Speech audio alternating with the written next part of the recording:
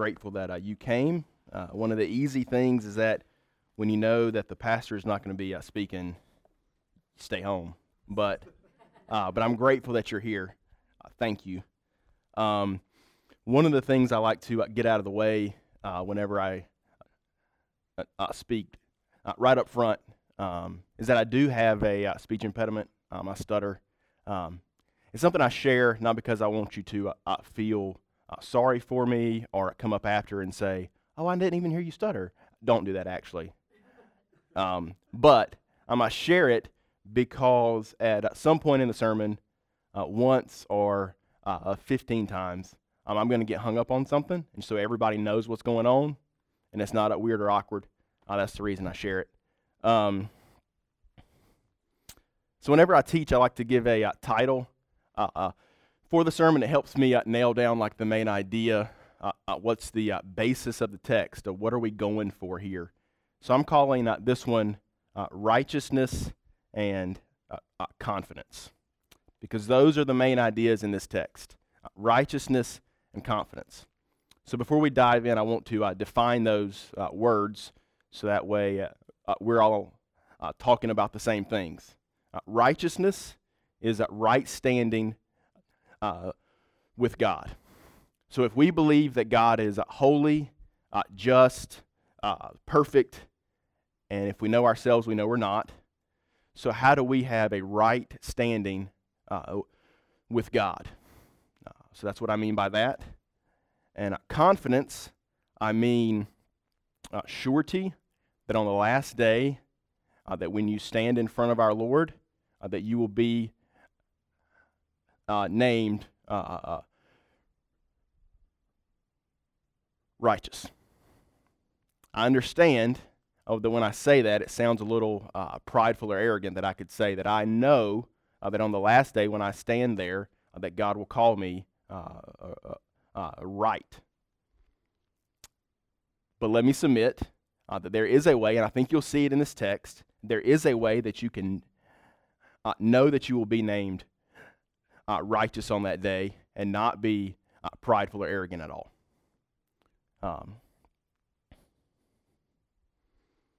So it only seems right with Reformation Day on a Wednesday. Some of you heathens call it Halloween, but I'm just kidding. I love Halloween as much as anybody else. But Reformation Day was the start of the Reformation in the 1600s, and Martin Luther kicked that whole thing off, and so it's only right that we talk about him a little bit. Luther was famous for saying that the only days on his calendar were this day and that day. So this day he meant his current day. That day he meant the day he would stand in front of our Lord. And so those are the days that we're talking about this evening. For us, it's this day and that day. So how can you know on this day, how can you have a righteousness in this day that gives you a confidence for that day? So that's where we're going this evening.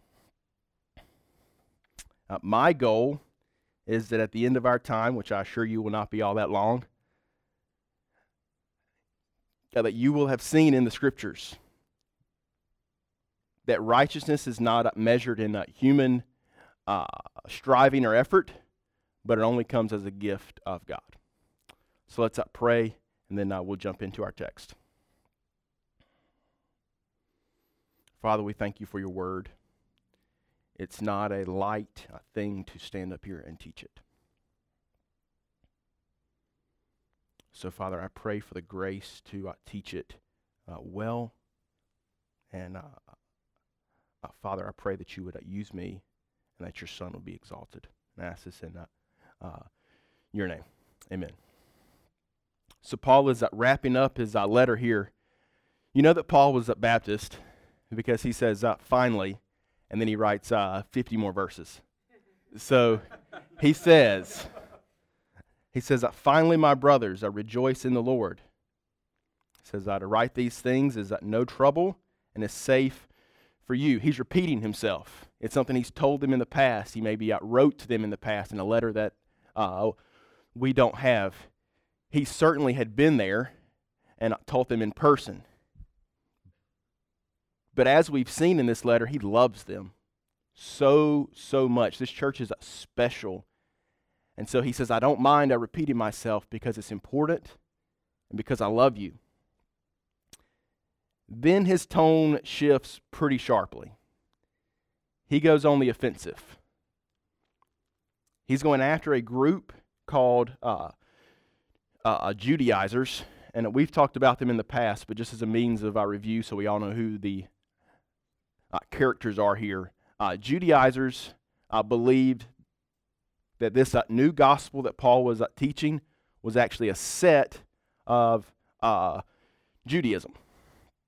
So it was fine if you believed the gospel, if you wanted to follow Paul, that's fine. But first you should be Jewish, which means a submission under the law. Yes, that law that Jesus had said he had come and kept in our place. Now they say that you are responsible for keeping on your own. That means they deny the sufficiency of our Lord, and therefore they become heretics. Paul had no room for a false gospel with people he loved. If you don't think he hated these guys, Galatians is even sharper than this. I mean, he really goes after the Judaizers hard in Galatians. And I think the reason was because he had sown in love and in blood and sweat for people to hear and understand the gospel. And then as soon as he leaves, these other people that move in and say, well, he's about half right. It's okay if you follow him, but you first have to follow the whole law. So the way that you showed that you would follow the law was by circumcision.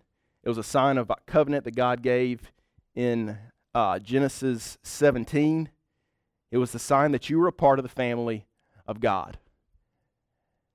So what they are saying is that if you really want to be in, it's okay to follow Paul, but you also should do this. So let's see what he says about them now that we know who they are. Look out for the dogs. Now, when you hear dog, you probably think about like your pet at home who brings you a ball and wants to play fetch or gets on the couch with you or whatever. That's not what he's talking about. Dogs in his day were not pets that you kept in your house. They were scavengers. They were disgusting. Think about a town that's been run over by wild, mangy dogs. That's what he's getting at here. It's an insult. It's a very, very high insult. Then on top of that, I think he chooses that dog in particular because he's really lumping on the irony. Dog was a word that Jews would use when they talked about non-Jews. So he's saying to these people, you want to keep the law? You think that keeps you in the family of God? You are what you call everybody else. You are dogs. You are evildoers. You mutilate your flesh. He's saying their circumcision is for them not a sign they're in the family of God at all. It's merely a mutilation of their flesh. It's an act on their flesh that proves nothing about their standing with God. He goes on and says the real circumcision is not an act of your flesh. It's not a mark on your body. It's actually spiritual, because he says we are the real circumcision. He's insulting them again, saying that your circumcision is fake, but our circumcision is real because it's on our hearts. It says we worship the Spirit of God and we glory in Jesus, and we put no confidence in the flesh. Now we'll go into what he means by worshiping the Spirit of God and glorying in Jesus later. But now it's just important that you get that confidence in the flesh means a confidence with a righteousness that you make on your own. It's good deeds, following the law, doing things like that. That's what he's getting at. He's talking about self-righteousness. And don't we all feel a little drawn to that? Like, I don't know about you, but I think it's a little bit attractive, because if you give me a list of rules, I can keep them, and then I know I'm good. There's something, and I think in the U.S. it's even harder, because we love a story of somebody who makes it on their own. We love a story of somebody who was knocked down and dusted themselves off and made something of themselves and stood on their own 2 feet. We love it. But Paul is saying that righteousness in yourself is a fool's errand. It accomplishes no good as far as your standing with God. And here's the other thing about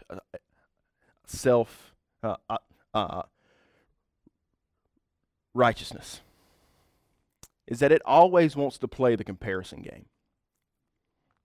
Self-righteousness wants to stand next to somebody else and measure and prove that it's doing okay.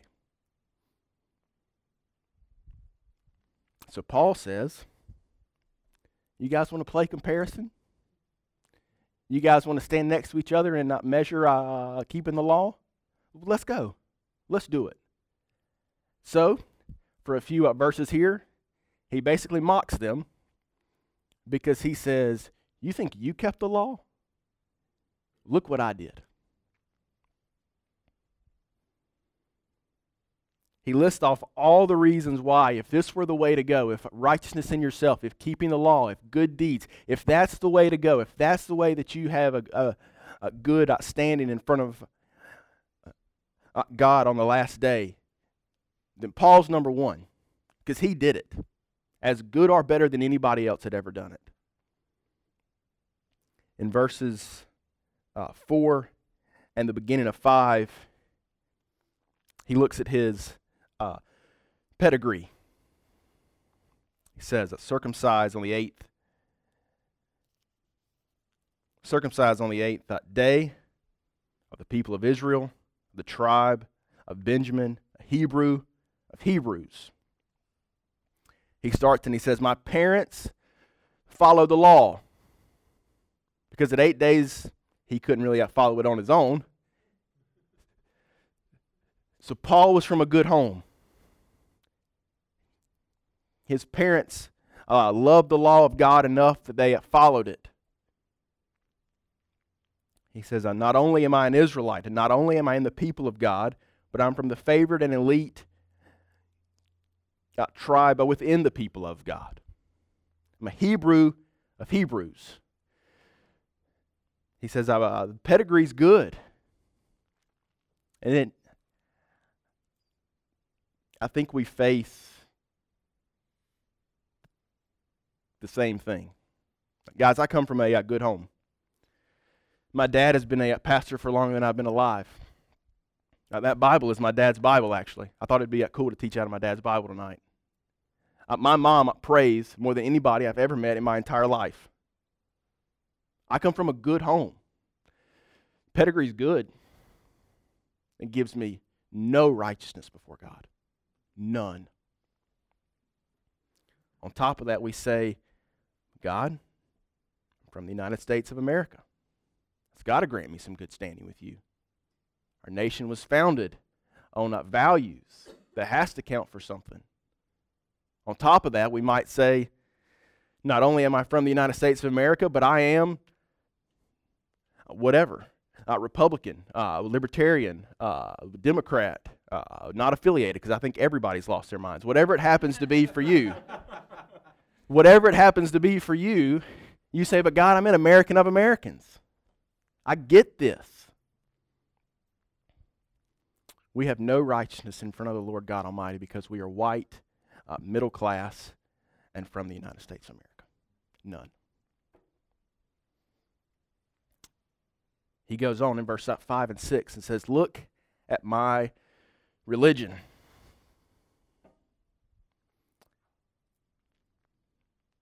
He says, as to the law, a Pharisee. As to zeal, a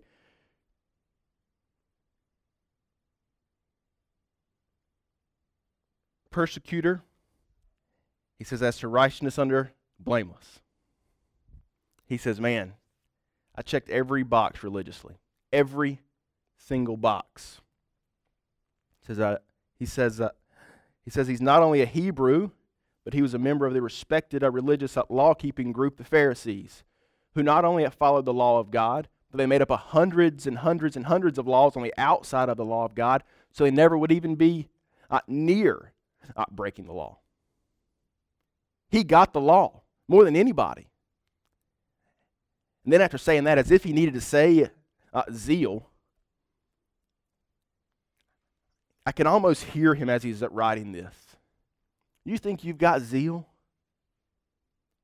You think you're zealous because you circumcise yourselves? You think you're zealous because you follow the law?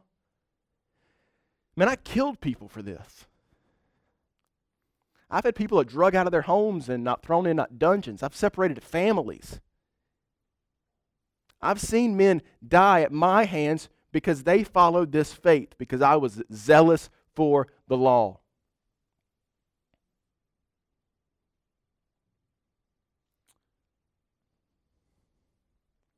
Now this next one, for me, was a little hard because I read it and I was like, what are you saying here, Paul?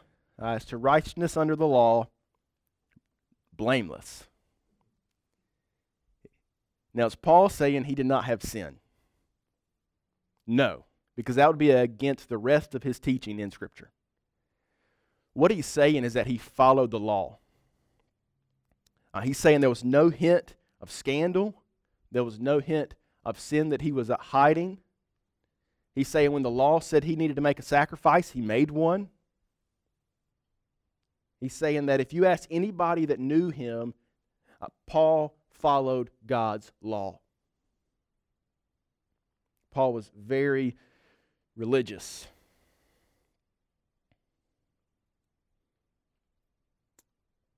And I think for us, we face the same temptation. We trust our good works. I mean, you're here on a Sunday night in the middle of football season. You have other things you could be doing. The weather is amazing outside. You could be outside. But you're here. You're in church. That's to count for something, right? I'm not saying it's bad to come to church. We want you to come back. But what I am saying is that your good deeds, even if they are serving other people, giving money, being involved, gives you no righteousness before God. None. On top of that, you might say, but God, I read the ESV. I read the real Bible. I'm not even reading a knockoff. God, I'm reformed. I love theology. You should see the podcast app on my iPhone. You should see my bookshelf.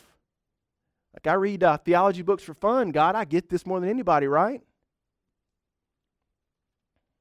We have no righteousness in front of our God because we are Baptist or Reformed or do a lot of religious good deeds. Your religion will never be enough.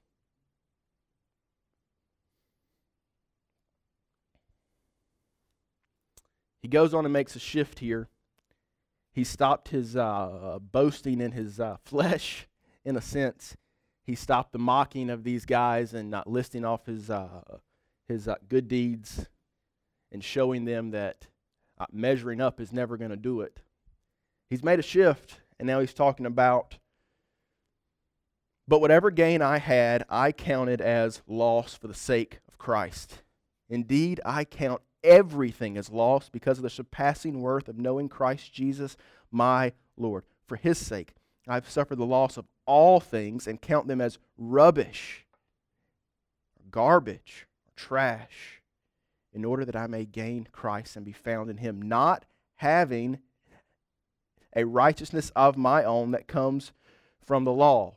He said, I kept it, but that's not what works. But that which comes through faith in Christ, a righteousness from God that depends on faith. As Paul looks back over his self-righteous scorekeeping of his past, he says, it is rubbish. It is trash. it's garbage. He says, as the prophet Isaiah, that his righteousness is filthy rags.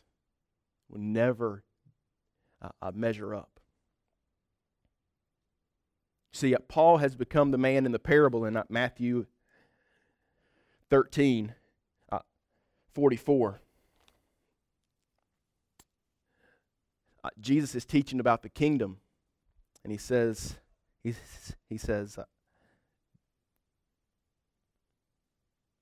the kingdom of heaven is like a treasure that was hidden in a field, which a man found and covered up. Then, in his joy, he goes and sells everything that he has and buys the field.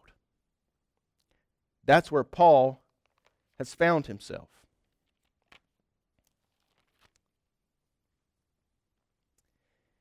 He's found the valuable thing in the field, and it's Christ. And he has sold and lost it all. And when he says, whatever gain I had, it's important that we understand that Paul had a lot of gain. Paul was respected, moving up in the ranks in what he was doing, which I'm sure had financial benefits that came along with it. Paul says, I count it all as loss for the sake of Christ. We read the ledger he kept up here, but now he has a new way of keeping a ledger. His ledger now, he's moved everything that was in the credit side and put it on the debit side. And the only thing on the credit side is Jesus. See, he's discovered that the only way to have righteousness, the only way to have a confidence for that day is that you have a righteousness that is not your own. It's a gift of God through faith. It's what Luther called the Great Exchange.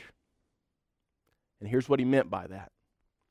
The moment of salvation, the believer, it's in God's eyes, is given the perfect, sinless life of Jesus. That is how you have a confidence for that day that is not based in pride or arrogance. It's a righteousness that is not your own. It's a gift of God in Christ. You see, Jesus didn't just die for you. That's only half of the gospel. See, he lived for you first. If his life has had sin, his death wouldn't have meant a whole lot. But Jesus lived a life with no sin, and he died on the cross. He rose from the grave. And now at the moment of salvation, the believer is given the standing in front of God as if they had never sinned. That's the greatest exchange I've ever heard of.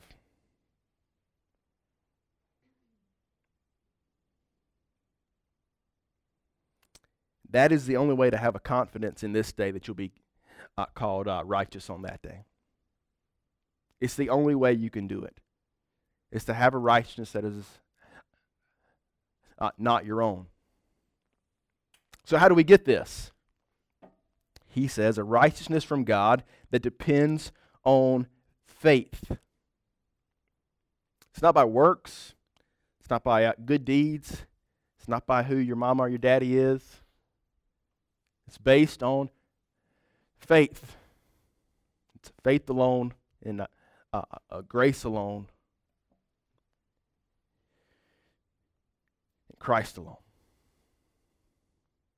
That is the only means of salvation.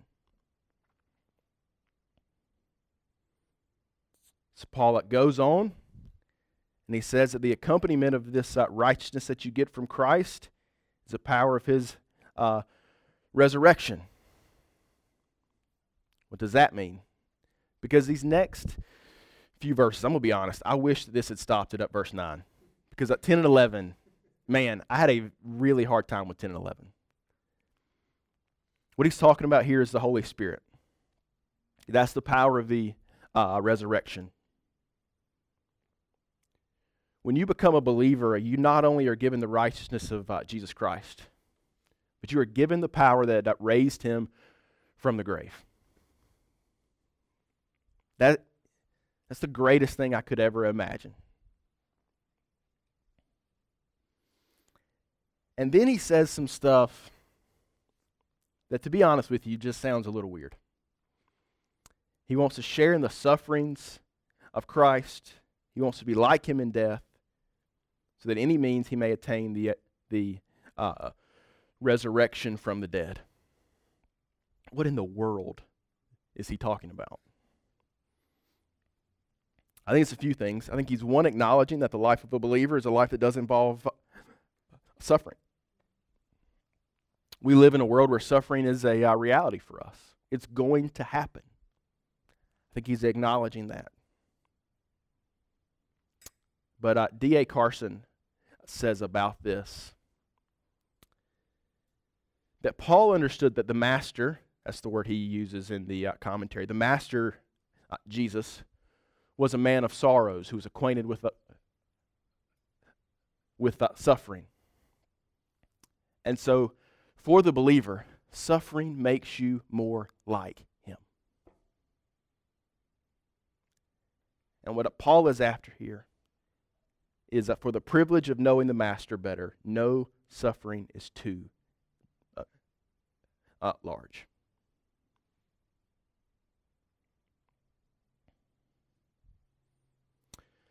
Paul says that the end game for all of this is that he may know Jesus Christ. That's what he's after. That's how you get a righteousness that's not your own, that gives you a confidence for that day that you'll stand before God. Just by knowing Christ. So my question for us this evening is, do you know him? So are you confident in a righteousness that is not your own?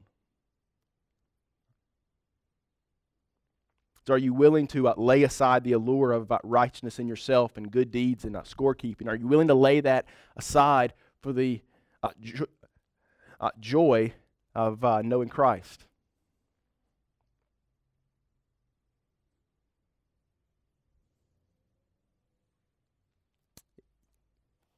If you've never trusted Christ by faith, my prayer would be that you would tonight.